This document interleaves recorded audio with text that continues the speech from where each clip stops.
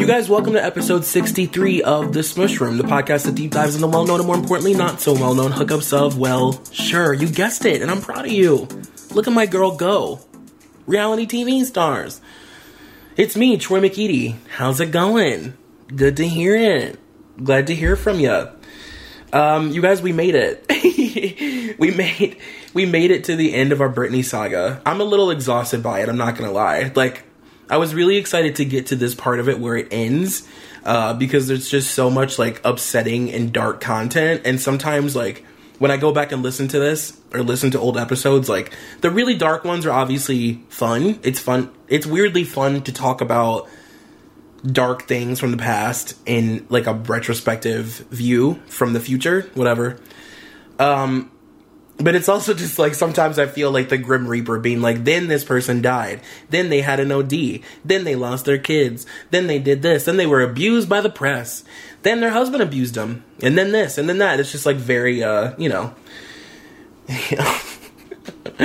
think that next week's gonna be one of those weeks where we gotta do something light, fun, we gotta get our pep back, you know what I mean? Stella's gotta get her groove back, you know what I mean? This has me in such a fucking dark place. But obviously, I've enjoyed it. It's felt very cathartic and therapeutic to let this all out, as we spoke about last week. And like I said, we're going to be wrapping it up today. We're going to be finishing our Britney and Kevin saga. And yeah, we've got some real, iconic moments to talk about this week. Some real, when I was going back and doing research for this specific episode, there were so many things to talk about. I couldn't, leave off not talking about the 2007 VMAs. You know what I mean? Or things like that are, so prominent in this whole situation.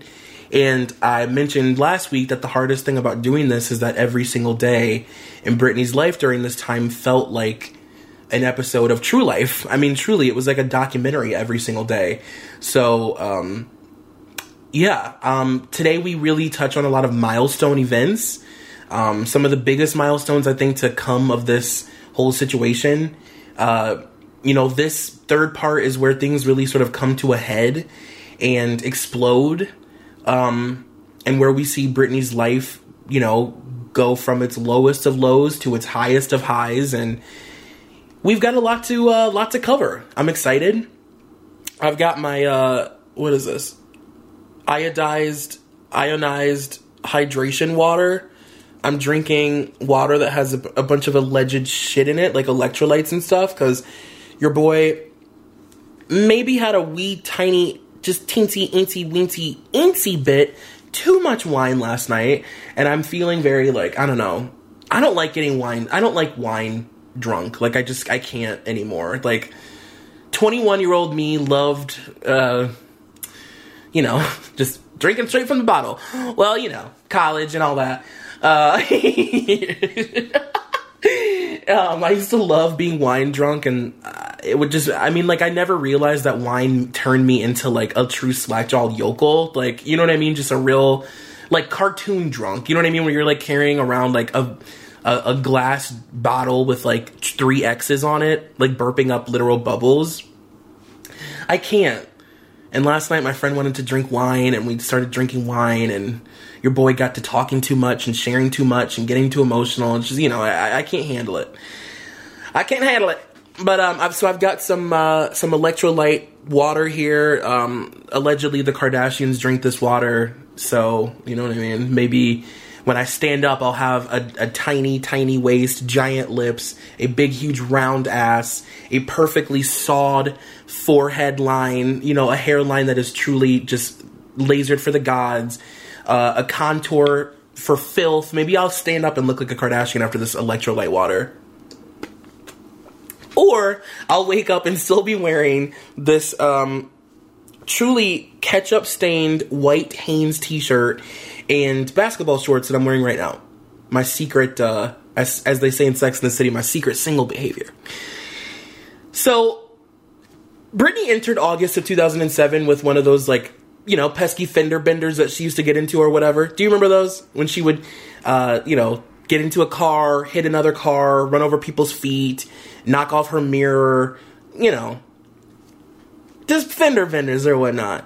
While she was being followed by the paparazzi, she hit a parked car, which probably wouldn't have been a big deal had she not fled the scene. And also, well, your girl didn't have a license. We've all been there, though. It was reported that she could spend 6 months in jail and be fined up to $1,000. And on September 9th, Britney performed on this award show. It's kind of like, an underground, a real sort of like, you got to find it on VHS. Like, if you're lucky enough to get to some sort of thrift store or garage sale that has old VHS tapes, you may be able to find access to this award show called the VMAs. It's a production put on by MTV. And in 2007, Britney performed, again, a performance you probably haven't seen, very underground, sort of a rare performance. Not many people have seen it or talked about it. Once it was negotiated that Britney would be performing at the 2007 Video Music Awards, 10 days before the actual award show, MTV's representatives, Jive Records, the executives there, and her team all got together to watch our girl rehearse. Because at this point, Britney is just like running fucking haywire all over LA. She's smoking like a goddamn sailor. She's out of shape. She's living off of fast food. She doesn't sleep. So they're wondering, how the hell is this girl going to look on stage? Up to this point, she hasn't performed. During this whole time, Britney hasn't performed. Her music career was completely on hold. Initially, what they witnessed excited everyone in the room. She wasn't, at her best, but she was also not just sort of going through the motions. She seemed to really be feeling it. And they felt like with enough rehearsal and enough preparation, maybe some time to sober up, she could be granted the opportunity to revive her career, which, during a period in her life where she has pretty much almost lost custody of her children, she's addicted to drugs, she's running all over LA, like literally driving on the wrong side of traffic on the sides of cliffs. Her children are rolling around all over the trunk of her car. The first thing we need to focus on is that career. We got to get that in check and get those checks going out. So, the boys said, well, let's get her back on that stage. Get the cattle prods out, boys, and let's make a quick buck. So, well, they were meeting regularly throughout the week to make sure Britney was on track and on board and camera ready. You know what I mean? Kiss it, Smoochie. They wanted her to be ready. And they were all astonished by how quickly she was able to turn things around. Your girl, no matter what, she's got that show pony, show horse spirit. And she picked up the choreography with no issue. The decided plan was that Britney would attend the pre-VMA party at the Hard Rock Hotel and then go to bed because she had a big day the next day. She was going to be opening the VMAs live. Instead, she contacted her cousin, Allie Sims, and, they got the group together and they fucking went ham.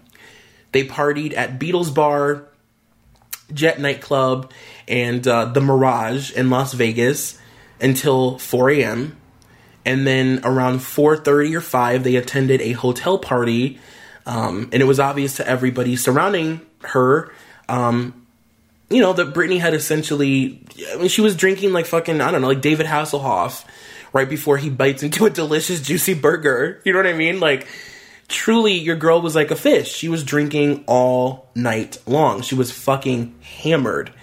And the team was obviously worried that she, wouldn't be able to go out on stage. They came to the consensus that, she had practiced enough that she should be able to possibly just kind of make it through the routine without needing any assistance. They really put all of their cards, wait, what's the saying? They put all their cards in her basket. The cards were in a row. You guys know the old adage. Britney slept until noon while her team and all of the executives just panicked. Walking around, pacing around the hotel, knocking on her door. She told Allie Sims not to let anyone near her or come to her room.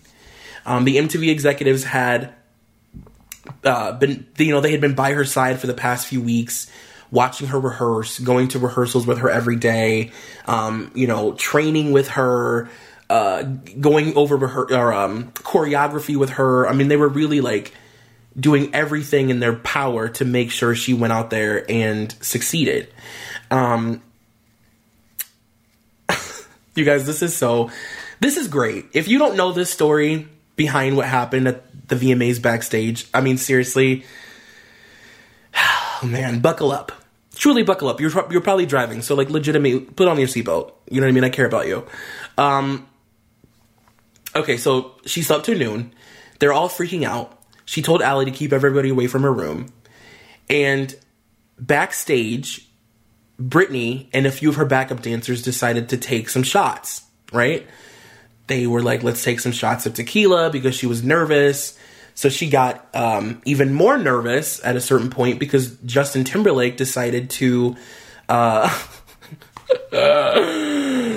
fucking slither his curly-headed ass up to her door and knock on it to, quote, wish her luck.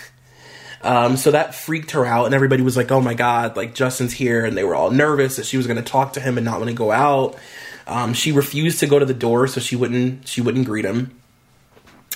And one of her backup dancers actually gave an exclusive at the time, and he said, Britney is somebody who wanted to be loved, not used, not treated like a robot, not there for everyone else to make money, and not for working all the time. She's never known what it was like to make her own choices, and she doesn't know what it's like to make smart choices. It was inevitable that she was going to reach that fuck you, fuck it limit. The great sadness is that she reached it in the run-up of this big moment. But people need to understand that it wasn't one moment. It was the accumulation of many events that led to this night. And it's true. Britney, I mean, I've said many times during this 3-part trilogy or whatever the fuck you want to call it, that she was in full-on self-sabotage mode. Like, she was like, I want to go out there and ruin everything that I've built because I just don't want it anymore. Like, I want to burn the whole fucking thing down. Let's just burn it down. You know what I mean? It's not working. It's flawed. Let's burn it down and restart. Now, as you may or may not know, some of you, I'm sure you do, some of you probably not, it's fine. An integral part of this evening was Jessica and Ashley Simpson's loyal steed. Is it Ken Paves or Ken Pavis? I've called him Ken Pavis for my entire life, but then I hear people, I've heard people call him Ken Paves. Is it Ken Pavis? I guess we'll never know. So, he had been awarded the task of creating this wig for Britney's performance that night. This was a huge deal considering the world, was still sort of reeling from her head shaving moment, and her hair up to this point hadn't really recovered. And there was this sort of consensus or like this general idea for the public that once Britney had her hair back and she was able to flip it, and this is one of my favorite things, the true inventor of hairography, because we had found the truth, and God had spoke to us and told us that as long as Britney has her hair and as long as she can flip her hair, the ability to dance and sparkle and kiss it smoochy on stage will come back. And I love that. I love that we were in a mental place in 2007 where we thought that was all it took. Like, we were so fucking naive, you guys. And that was what people thought. They're like, God, if somebody can just get to her head and fix that fucking weave, you know what I mean? Just give her a good pair of, just a satchel of clip-ins, you know what I mean? Just anything. She'll get up there and she'll kill it. Like, all it took was a blowout, and then her entire life would be fine. So Britney goes into full-on panic mode, and she starts acting out, especially because Justin had just knocked on the door. So she's now in full-on, like, diva, peak of a drug addiction, freaking out mode. She started, like, ridiculing everybody around her. She was kicking people out of the room.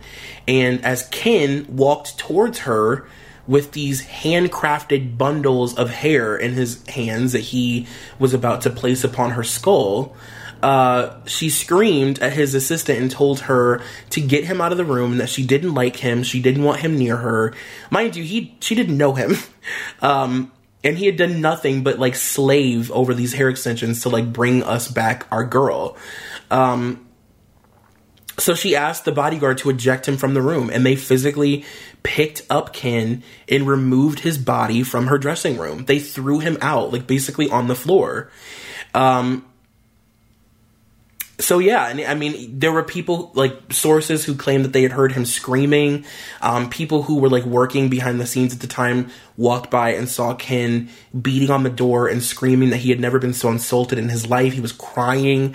I mean, like, can you think of anything more humiliating than to be... I mean, he's a little guy, too. You know, he's got, like, a little Keith Urban thing going on. Could you imagine being lifted up physically by a group of people after somebody has just said, like, I don't like him, and being thrown out of a room after you've slayed and you're there for a job? He was being paid to be there. Terrifying. So at this point, the executives are freaking the fuck out. Her team is trying to calm them down. They're all trying to contact Ken, but he won't answer his phone. He's now upstairs in his room pouting, truly. Britney, up to this point, doesn't realize what she's really done. She's bald. Like, her hair was truly centimeters long, and she just kicked out the only person in a room who knew how to do hair right before she's about to go live on MTV in, like, 30 minutes. So they're all now she's freaking out and panicking and telling them to call him, but he won't answer his phone. So somehow, out of the blue, Nelly Furtado's stylist fucking morphs out of a cloud in the room and, like, literally truly walks out of a spinning bookshelf and is like, I can do hair. So Nelly Furtado's assistant is there to save the day. The only problem is that they don't have hair extensions because Ken took them outside. They kicked him out and he had them with him. He didn't leave them. He fucking handcrafted those bundles, girl. So now they need weave. And this is a group of people in a dressing room with Nelly Furtado's assistant there, like, literally slapping her gloves on and, like, being like, you need to bring me some hair. Like, we need weave. Where do we get it? So the team found the keys to the hotel salon. They broke into the hotel salon and they essentially stole a bundle of white fucking hair extensions from, like, a drawer. So that would explain why Britney's hair looked like, you know, Courtney Stodden's during this performance. Because they found some fucking cheap ass bundle of hair from somebody's, like, cabinet in the Hard Rock salon. So after gluing these extensions into her hair to the best of her ability, Nelly's stylist essentially saved the day. At this point, Britney was to go get changed into this custom-made Trish Summerfield one piece that was waiting for her. This, like, diamond-encrusted, you know, shapewear, like, suck you in, cinch the waist, snatched for the gods bodysuit that was custom-made for her body. So Allie Sims assures everybody, like, I'll take her into her room. We'll get her ready as fast as possible. I just don't want anybody else speaking to her at the moment because, you know, at this time, Allie Sims is, she's very well versed in a drug-induced Britney Spears freak out. So she's like, nobody come in. I'll handle it.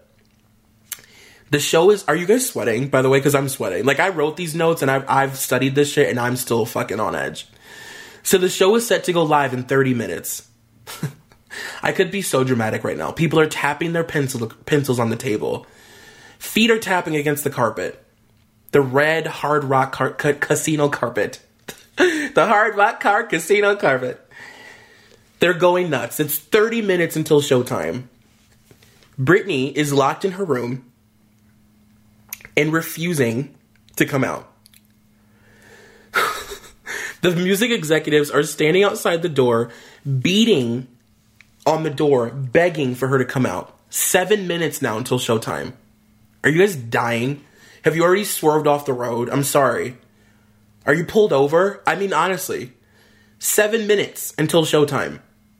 She emerges from her dressing room wearing, well, you know, fishnets, black boots with a rhinestone heel, a bra and panty set,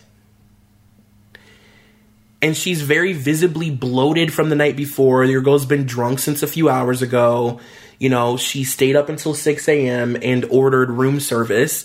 So she's like about to go perform with the only things in her stomach are alcohol and like probably a burger and fries. And they had decided it would be best for Britney to go back in the room and change. The only problem was that they didn't have time for her to go back in the room and change. They were livid. They were like, why the fuck is she wearing that? The executives were like, you need to go back and change. And then MTV was like, no, she can't go back and change because we need to go live in 3 minutes. And this is going to be a fucking disaster. So everybody literally satchel your wigs to your scalp. Because this is, I mean, we're about to end this girl's career. The executives also stated that they could tell Britney wasn't sober. Her eyes were glazed over. She was looking through people. They were all trying to talk to her and sort of snap fingers in her face and slap her cheeks and get her ready to go. Your girl was fucking drunk. Like, she was gone. And if you recall, also, Sarah Silverman had made a joke that night about how Britney's 2 children were like perfect little mistakes or something. So she was reeling from that. She was super pissed off that she had heard the opening joke of the show was about her kids. Also, Chris Angel was supposed to release some fucking doves into the crowd or something. He was going to do some magic trick where she appeared on one side of the room and then she appeared on the other and they were going to fucking tightrope or whatever. And then he backed out at the last minute. So what they were left with was some very shoddy choreography, a girl who is not sober, not in the best shape. By the way, not fat. We're going to talk about in a second. I mean, can we talk? Not in the best shape of her life. Like, you know, she can't move really. Her heel broke. She's got hair glued onto her scalp that looks like it came from a My Little Pony. It's a disaster, and you guys know that. You know, there's a video of Britney rehearsing the night before on YouTube, and, you know, it's not Britney at her best, obviously, but it was definitely much better than what we got to see on television. There's also photos from that night of Britney out with P. Diddy and Dallas Austin, and it was reported that, you know, Diddy was trying to get her to go up to her room because they all knew in the club that night that Britney was opening the show, and that, you know, she was scheduled to perform in, 3 fucking hours. So he was trying to get her to go back upstairs and go to sleep. She wouldn't do it because she wanted to have sex with Dallas Austin. You know, a disaster. By the way, can I just give you a really quick rundown of where I was that night? Because for me, it's like, you know how on September 11th, like, we all know where we were. We all remember, like, what we were doing and what the temperature was and all those things. I remember this like it was yesterday. I was in college. I was living with my friends at the time. We were, like, just truly poor. The definition of poor. Like, Celine Dion poor. Shout out to my friend Russ Martin. You know what that means. Socks in the oven before school poor. And our cable was out because we hadn't paid the bill. So, you know, I was freaking out and I was like, I have to watch this show live. Like, I can't, like, wait to go home to my mom's DVR'd version. I've got to watch this right now. So we walked up the street to our friend's house, and the show was like maybe 30 minutes in by the time we got there. So they had to stop it and rewind it for us. And they were all, you know, my best friend Amanda and I at the time, like, we were like really, really intense Britney fans, like hardcore together. Like, that's our thing. We both live and die for Britney together. It's been our thing, our whole friendship. And when we walked into the house, you could see the looks on people's faces. Like, they were almost afraid for us to be there.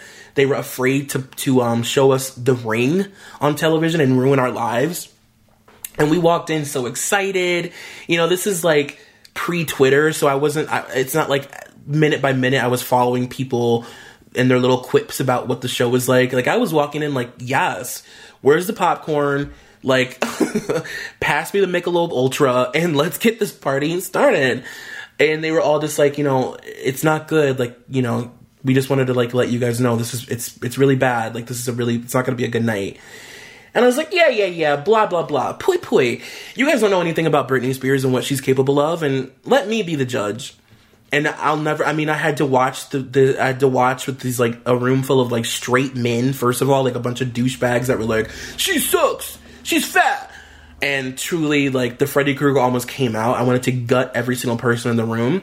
And it was the most vulnerable and exposed I've probably ever felt in my life. Everybody was staring at me, watch the screen, because they knew. And, I was watching my girl throw her career down the drain on live television. On top of that, I mean, it was hard to watch, not only because of Britney, but because the camera started, like, trolling. And, they were, like, zooming in on people's faces. I'll never forget them zooming in on Chris Brown and Rihanna. Rihanna was, like, literally pointing and laughing at her. Truly, like, Carrie covered in pig blood style. They're all gonna laugh at you. They're all gonna laugh at you. I mean, truly, Britney's, like, Carrie's mom's warnings were right. There were no lies detected. They're all gonna laugh at you. Truly.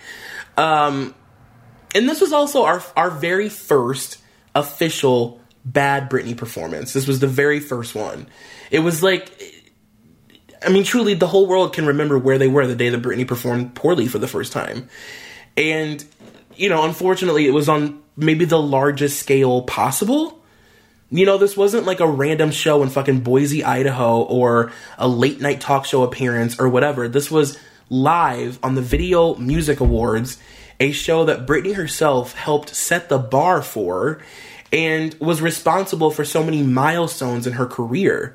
The VMAs inadvertently became this sort of, like, I don't know, it's like a table of contents almost for where Britney was at her, in her career at that moment and whatever year she performed, even up until recently.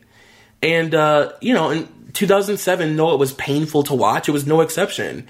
It perfectly, I mean, if you start from 1999 and you work yourself up to 16, that's Britney's career in a nutshell. And those performances on the Video Music Awards. I mean, truly. And, this was no different. This is where she was. She wasn't sober. You know what I mean? She was, it was a mess. You know what I mean? The press obviously went crazy in reference to this performance. If they weren't talking about how terrible her dancing was or how bad the lip syncing was, it was mostly discussions about her body. Again, this is, pre everybody being woke and understanding of mental health and addiction and all these things. So, for us to see this very clearly inebriated pop star on the brink of death, sort of stagger around on stage like a true corpse, glazed over eyes, our immediate reaction was to critique her abs not being what they were previously and make fun of her. In an ABC News article from 2007 called "Why Was Britney So Bad?" the article said, kicking off the Las Vegas show with her new single "Gimme More," Spears appeared to be acting out of the classic nightmare of arriving at a party and realizing you're naked while people point and laugh at you. She seemed to sleepwalk through her routine, flailing her arms and failing to sync her lips with the subpar dance ditty blasting through the speakers. Her sequin bra panty costume confirmed that, like her former pop star magnetism, those abs of yore are now just a memory.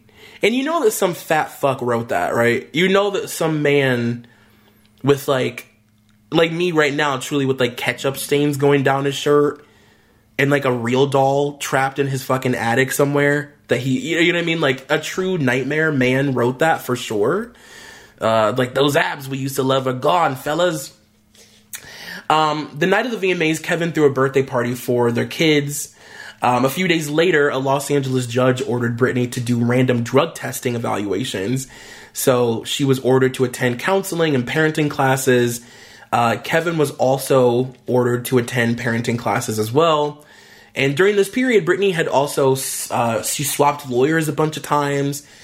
She parted with her management company, which was a huge deal. She was also charged with 2 misdemeanors. You guys, I hate to cut you off, but at this point, I think you know the drill. you got to be a Patreon member to hear the remainder of this episode. So go to patreon.com/ebpsychos. At that point, you will be asked to donate. And then when you donate at this level, you'll get this podcast. You'll get the remainder of all the episodes every single week. You'll get Liz Bentley's Feathers in My Hair, which is the Teen Mom podcast. You'll get me and Molly's Britney and Kevin Chaotic special. You'll get all the stuff that Molly does exclusively through Patreon. It's well worth it. And also, if you're not a member of our Facebook group, go to mollyandthepsychos.com. It'll take you straight to it. And all we do all day and all night is talk about reality TV. It's super fun. So, like I said, patreon.com/ebpsychos and mollyandthepsychos.com.